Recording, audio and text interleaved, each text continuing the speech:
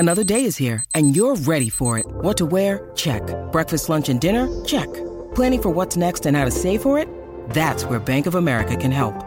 For your financial to-dos, Bank of America has experts ready to help get you closer to your goals. Get started at one of our local financial centers or 24/7 in our mobile banking app.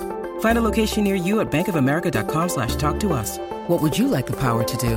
Mobile banking requires downloading the app and is only available for select devices. Message and data rates may apply. Bank of America N.A., member FDIC. With the Lucky Land Slots, you can get lucky just about anywhere. This is your captain speaking. We've got clear runway and the weather's fine, but we're just going to circle up here a while and get lucky. No, nothing like that. It's just these cash prizes add up quick. So I suggest you sit back, keep your tray table upright, and start getting lucky. Play for free at LuckyLandSlots.com. Are you feeling lucky? No purchase necessary. Void where prohibited by law. 18+ terms and conditions apply. See website for details. It is Ryan here, and I have a question for you. What do you do when you win? Like, are you a fist pumper, a woo-hooer, a hand clapper, a high-fiver? I kind of like the high-five, but if you want to hone in on those winning moves, check out Chumba Casino. At ChumbaCasino.com, choose from hundreds of social casino-style games for your chance to redeem serious cash prizes. There are new game releases weekly, plus free daily bonuses, so don't wait. Start having the most fun ever at ChumbaCasino.com. No purchase necessary. VGW Group. Void where prohibited by law. See terms and conditions. 18+.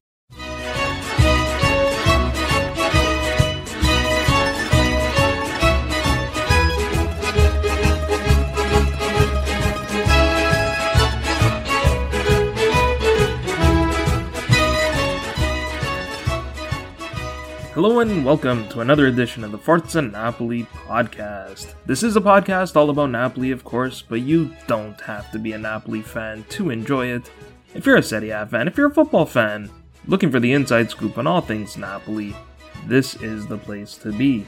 I'm your host, Joe Fischetti. Thank you so much for listening. I'm flying solo for today's podcast, so this episode will probably be a little bit shorter than usual. I have two parts for you on today's pod. In part one, I'll react to the appointment of Mauro Meluso as the new sporting director of Napoli, and I'll tell you a little bit more about him. And then in part two, I'll talk a little bit about Valentina De Laurentiis, ADL's daughter, and her growing role at the club. So let's begin with the new sporting director, Mauro Meluso. I must admit, this was not a name that I was familiar with before De Laurentiis' tweet on Wednesday. We had been linked to a number of different names. In fact, earlier that day, there were reports that Ricky Massara was invited to fill Mauro and that De Laurentiis offered him a 2-year contract. Prior to that, there were talks about promoting Michele and Mantovani, so similar to the appointment of Rudy Garcia, this announcement caught everyone off guard. That's not necessarily a bad thing. I doubt many people knew much about Cristiano Giuntoli when he was taken from Carpi. In fact, as you'll see, Meluso and Giuntoli actually have quite a bit in common. For instance, both started working in management shortly after ending their playing careers. Meluso had a bit more success as a player. He played 2 seasons in Serie A. He was a striker first with Lazio and then a couple seasons later with Salernitana. Apparently in his first appearance with Lazio, he scored a goal and won a penalty kick, so he had a promising playing career ahead of him. Unfortunately, he then suffered quite a few injuries. Some people blame Zeman for a herniated disc that he suffered, and I think that carried on throughout his career. He also played a season for Foggia in Serie B, whereas Giuntoli didn't play any higher than Serie C. On the management side, Giuntoli's rise was much quicker. Giuntoli spent 1 season at Spezia and 6 at Carpi before he was hired by Napoli. Meluso worked for Foggia, Padua, Pisa, Sangiovese, Teramo, Ternana, Frosinone, and Cosenza before he was hired by Lecce. Now, I've talked about Giuntoli's success story at Carpi. Meluso's time at Lecce was pretty similar. When Meluso was appointed as the sporting director in 2016, Lecce were playing in Serie C. Now, it is worth pointing out why Lecce were in Serie C at the time, and it wasn't because they were such a terrible team that they had been relegated. Rather, it was because of the Ultima Scommesse match-fixing scandal of 2012, also known as Scommessopoli. So Lecce had a decent team when Meluso arrived. In their previous 4 seasons, they finished 2nd, 3rd, 6th, and then 3rd again. As a reminder, there are 3 divisions in Serie C and only 4 clubs across the 3 divisions are promoted, so you have to win your division to earn automatic promotion, and then the 4th promotion club is determined by a massive playoff. Meluso nearly earned promotion in his first season in charge. Lecce were top of the table after 27 rounds, but then they just could not hold off Foggia. Foggia had only 1 loss and 2 draws in the entire second half of that season, and the 2 draws were after they had guaranteed themselves promotion to Serie B. Meanwhile, Lecce were eliminated by Alessandria in the quarterfinals of the promotion playoff in a penalty shootout. However, the following season, Lecce finished top of the table to earn promotion to Serie B. They started the season a little bit slowly with only 1 win through their first 3 matches, but they were top of the table by match day 8 and never looked back. And then, unbelievably, Lecce finished 2nd in Serie B the following season, their first season in Serie B, earning promotion to the top flight. So like Giuntoli, Meluso took a team from the lower divisions all the way up to Serie A. Some of the key players Meluso signed while he was at Lecce were goalkeepers Filippo Perocchini, Mauro Vigorito, and Gabriel, defenders Antonio Marino, Simone Ciancio, Lorenzo Venuti, Fabio Luccioni, Biagio Macarignello, Giulio Donati, Andrea Rispoli, Luca Rosettini, and Marco Calderoni. Midfielders Marco Mancosu, Marco Armelino, Andrea Arrigoni, Panagiotis Takitsidis, Jacopo Petriccione, and Antonin Barak. And forwards Salvatore Caturano, Giuseppe Toromino, Andrea Lamantia, Filippo Falco, Simone Palombi, and Kuma Babacar. Now, I'm sure there's a whole bunch of names in there that you don't know, but remember, this was in Serie C and then up to Serie B, so about half of those players are probably names that you might recognize. Now, Meluso's time at Lecce wasn't perfect. Unlike Giuntoli, who immediately moved to Napoli after carrying Carpi to Serie A, much like he immediately left Napoli after winning the Scudetto, Meluso stayed with Lecce for their return to the top flight, and it did not go so well. Lecce finished 3rd from the bottom of the table, 4 points behind Genoa. Though it was a difficult return to Serie A, which ultimately ended Meluso's time at Lecce, Lecce were in contention for survival until the penultimate round of the season. Shortly after leaving Lecce, Meluso signed a 3-year contract with Spezia, who had just earned promotion to Serie A. In his first and what turned out to be his only season at Spezia, and over a very short period of time, Meluso signed goalkeepers Ivan Provedel and Yero Nzut, defenders Julian Chabot and Ardian Ismaili, midfielders Tommaso Pobega, Lucien Agume, Kevin Agudello, Ricardo Saponara, Alessandro Deola, Jacopo Sala, Nahuel Estevez, and Leo Sena, and forwards Mbala Nzola, Roberto Piccoli, Daniele Verde, and Diego Farias. So even though Meluso didn't build the entire starting 11, Martin Ehrlich, Ricardo Marchizza, Claudio Terzi, Salva Ferrer, Simone Bastoni, Giulia Maggiore, Matteo Ricci, and Emmanuel Giazzi were all already there. He certainly completed the starting 11, and he significantly improved the depth of the squad, which was really important for a coach like Vincenzo Italiano, who tends to rotate quite heavily. In fact, Corriere del Mezzogiorno have reported that De Laurentiis was in discussions with both Meluso and Italiano 2 years ago. You might recall there was a period where reports were swirling around about Giuntoli being sacked, then we started winning and it never happened. Between the squad that Meluso built and the coaching of Vincenzo Italiano, Spezia managed a 15th place finish and achieved their goal of salvation. So that makes you wonder, why did Spezia let Meluso go? The reason is because after the 2020-21 campaign, after earning promotion from the 5th division of Italian football to Serie A in only 13 years, then owner Gabriele Volpi sold the club to an American investment group headed by MSD Capital partner Robert Platek. That transaction happened in February of 2021, and at the end of the season, Meluso and the club terminated his contract by mutual consent. Since then, Meluso has been inactive, like Spalletti was before he was hired to be Napoli's coach. Now, you might notice that I've only talked about players Meluso purchased, whereas the sporting director is also responsible for selling players. That's because Meluso hardly sold any players during his time at Lecce or at Spezia, but I'm only slightly concerned about that. The reason Meluso hardly sold any players was because he didn't have many players to sell. Working for lower division clubs, he did not have much of a budget, so many of the players I mentioned were signed on loan deals or on free transfers, and of course, you can't sell players who you do not own. The other reason I'm not too concerned about it is because De Laurentiis is very involved when it comes to selling players. He always has the final say. Mantovani will crunch the numbers to determine what the fair value for the players are, and Micheli will work with Meluso to talk to agents and find prospective buyers. So that's a little bit about Meluso's history. Let's move on to talk about the present and near future, i.e. his role at Napoli. I mentioned Micheli and Mantovani. They're still running the scouting department at the club. Micheli deals more with agents while Mantovani collects and studies the data before they hand the file over to the sporting director to close the deal.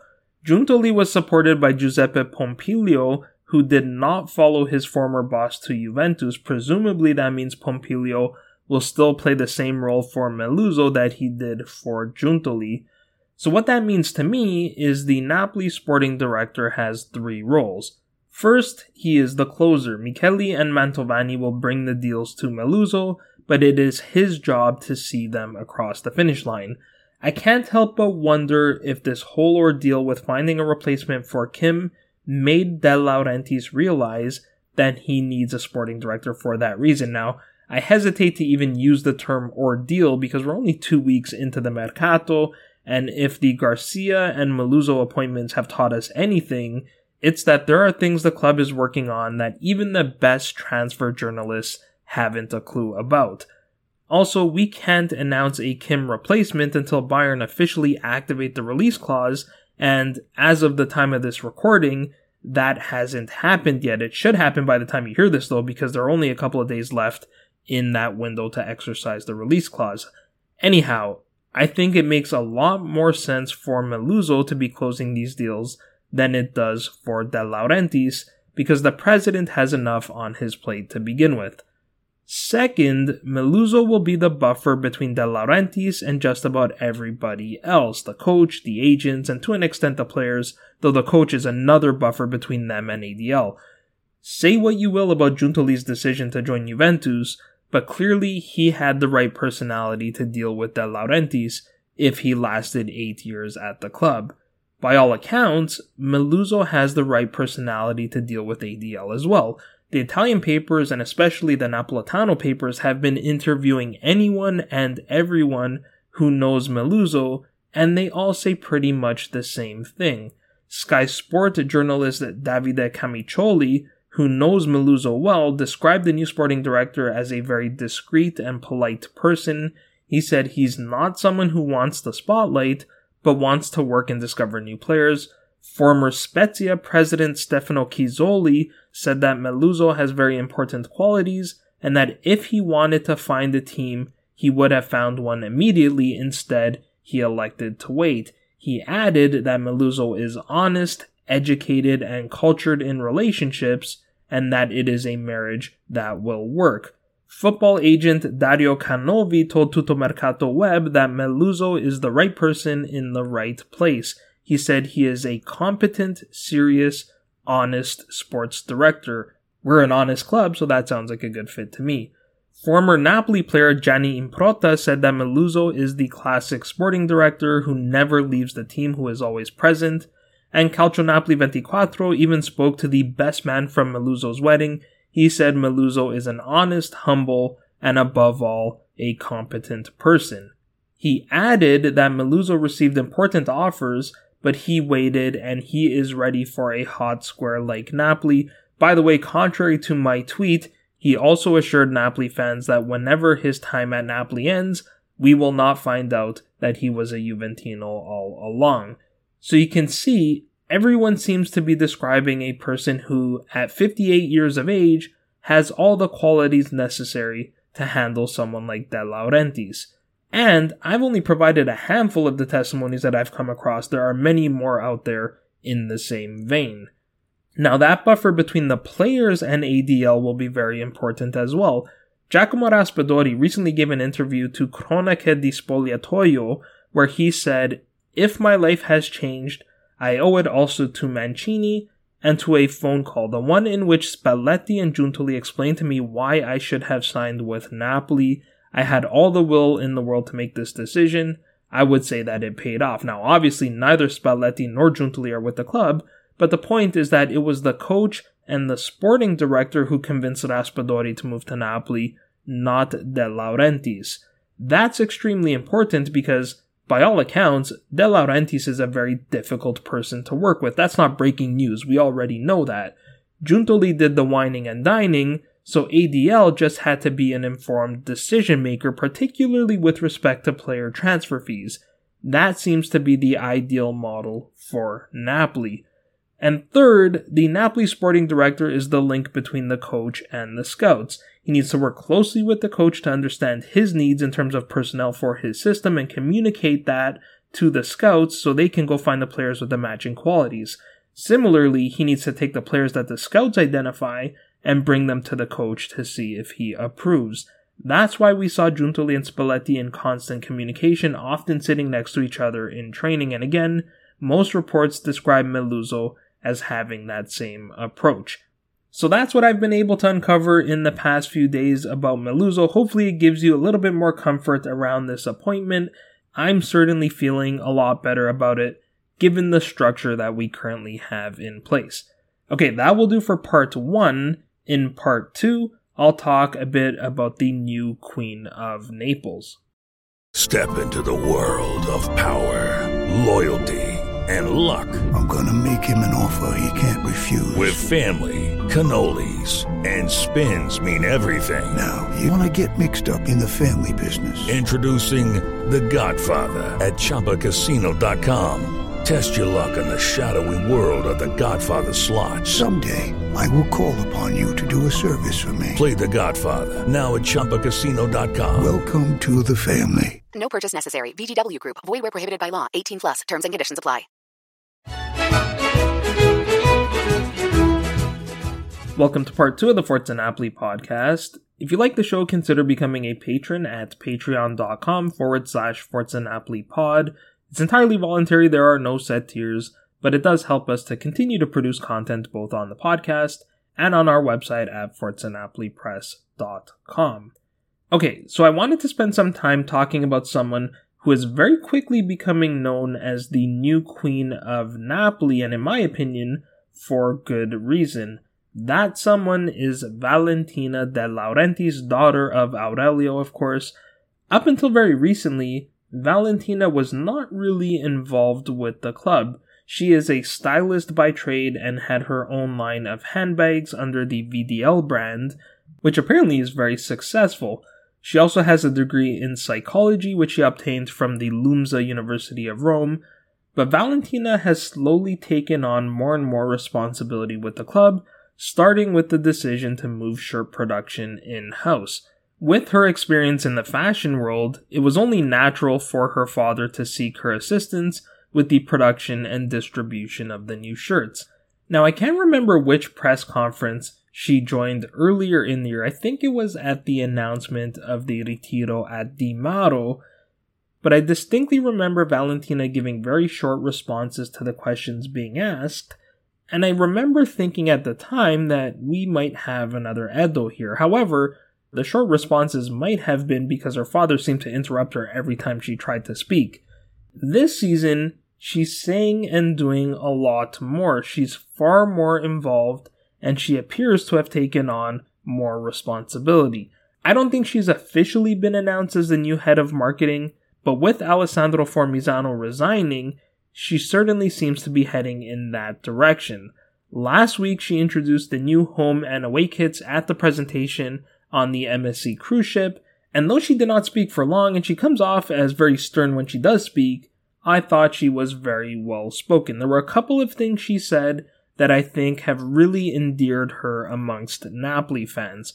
The first was just one word, but when she was describing the home kit and pointed out that it has the Scudetto, she added with a smile, finalmente. And for me, simple as that one word might have been, it gave the impression that the De Laurentiis family, like all of us, has indeed waited a long time for that Scudetto. There was a time where many Napoli fans were justified in thinking that ADL didn't actually want to win, he just wanted to finish top 4 because that would ensure that his pockets were filled. It just felt very genuine when Valentina said that the shirt finally has the Scudetto on it. The first thing I thought was, she might actually be one of us. The kit itself is absolutely gorgeous, and Valentina is mostly credited with the design, working alongside Gianni Bonacorsi of Armani, who she made sure to mention right off the bat. I know some people don't like the white shoulder lines, maybe I'm just old, but they don't bother me at all. I'm certainly no fashion expert, but typically you want something that separates the shoulders from the chest. Last season's shirt had the arrows on the shoulder in a gradient that got lighter and lighter away from the collar. However, I hesitate to say that because probably the greatest Napoli kit of all time, which is the 87-88 home kit by Ennere, with Buitoni as the sponsor and featuring both the Coppa Italia and the Scudetto patches, did not have anything separating the shoulders from the chest. Some people also felt like it was a little bit of overkill to have the Italian flag on the collar and on the shirt sleeves as well. Personally, I don't mind that. It actually reminds me of the Italian national team shirt from 1982, which was also stunning. In fact, that shirt is very similar to that Buitoni shirt in its simplicity and in terms of the structure of the collar. But what Napoli fans really appreciated was Valentina's description of the white away kit, which of course features an homage to the city of Napoli. As Valentina put it, the design was done in such a way that the Scudetto appears to be rising out of Vesuvio, and this is a symbol of a new era, which is the slogan that the club used in the build-up to the event, a new era from Napoli to the world. In the short exchange between Valentina, Aurelio, and Nicola Lombardo, it was quite evident that it was no coincidence that Vesuvio was placed on the away kit. If you follow the posts on Forza Napoli Press, you will know that pretty much every club that hosts us is fined for insulting chants of a discriminatory nature. They all sing the Vesuvio Eruta chant, which in typical Napolitano fashion, our fans adopted and twisted the meaning, so this shirt is a continuation of that sentiment. Lombardo said, "E noi non abbiamo paura del Vesuvio, naturalmente," and we are not afraid of Vesuvio naturally, to which Valentina replied, "Assolutamente no, absolutely not." Now, when opposing fans do these chants, we can show them that we proudly wear Vesuvio on our chests, and their chants are nothing to us. Regarding the sponsors, I think both kits look way better with MSC as the main sponsor in white on the home shirt and in navy on the away shirt, rather than Lette in red. The fact that we have only one sponsor on the front of the shirt makes it look nicer to me as well. That's another reason I want to get my hands on this kit as soon as possible, because unless there was a rule change that I don't know about, we could still sell that spot on the shirt at any point during the season. Aesthetically, I'm indifferent between having eBay and Amazon on the shirt sleeve, though functionally I prefer Amazon. I find eBay far less user-friendly than Amazon. I tried to find the Napoli store on eBay, and as far as I could tell, it's only on the Italian version of eBay, which does not ship to North America. That means the only option I have is the club's web store, and I'll have to wait potentially 4 months for the shirt to arrive. Anyhow, back to Valentina. I'm not sure if it was her idea to open an official club store in Napoli for the first time, for those who might not be aware, but she's certainly been credited with the decision. The store is located at Via Calabrito 18, which is about a 10-minute walk from the Piazza del Plebiscito towards the west. It's very close to the Galleria Borbonica and the far east side of the Villa Comunale di Napoli. Valentina was at the ribbon cutting with her partner Antonio Sinicropi. The store opened at 1926 on Wednesday. Of course, 1926 is the year the club was founded. Again, I don't know whose decision it was to open at 1926, but it does suggest an attention to detail, just like having the Napoli logo embossed on the Scudetto patch. But what I liked about the store opening was that Valentina didn't just cut the ribbon and disappear. She stuck around and worked in the store. She was talking to customers, helping them find their sizes, giving them feedback on the look and fit of the shirts and so on. And then again at Di Mauro, she was not only present at the shop, but she was interacting with people and helping them with their purchases. She sounds stern when she speaks, as I said, but from the videos I saw at Di Mauro, she seemed very approachable and humble, which is quite refreshing given the personality of her father. So I definitely think Valentina's role at the club will become increasingly more important. We even saw that she was part of the managers meeting that happened after the presentation. If she hasn't already, I do think she will assume the role that Formizano vacated, which was head of operations, sales, and marketing. She seems to be the right person to deliver on this new era from Napoli to the world, which is indicative of expanding the global brand. At the presentation, De Laurentiis suggested that Mexico has the capacity for a distribution center to better serve people in America, both in terms of taxes and shipping. I don't think they said it explicitly, but I think they also hinted at the possibility of opening more Napoli stores, which would be huge. I think stores in just about any major city, London, New York, Toronto, etc., would do really well, and as I said, I think Valentina could be the right person to deliver on that. Okay, that is where I will leave it. I hope you enjoyed the episode. If you did, please share it with a friend and leave us a rating and or a review on your favorite podcast platform. That always helps us to grow the pod. As always, if you'd like to get a hold of me, you can find me mostly on Twitter at Joe_Fischetti5, but you can also find the podcast on Twitter, Instagram, and Facebook at Forza Napoli Pod. If you're looking for written content, head on over to forzanapolipress.com. Also, if anyone wants to take a stab at writing, shoot me a DM and I will get you set up. I will be back next week to provide some updates on the retreat at Di Mauro, which officially started on Friday. But until then, I'm Joe Fischetti. Forza Napoli sempre.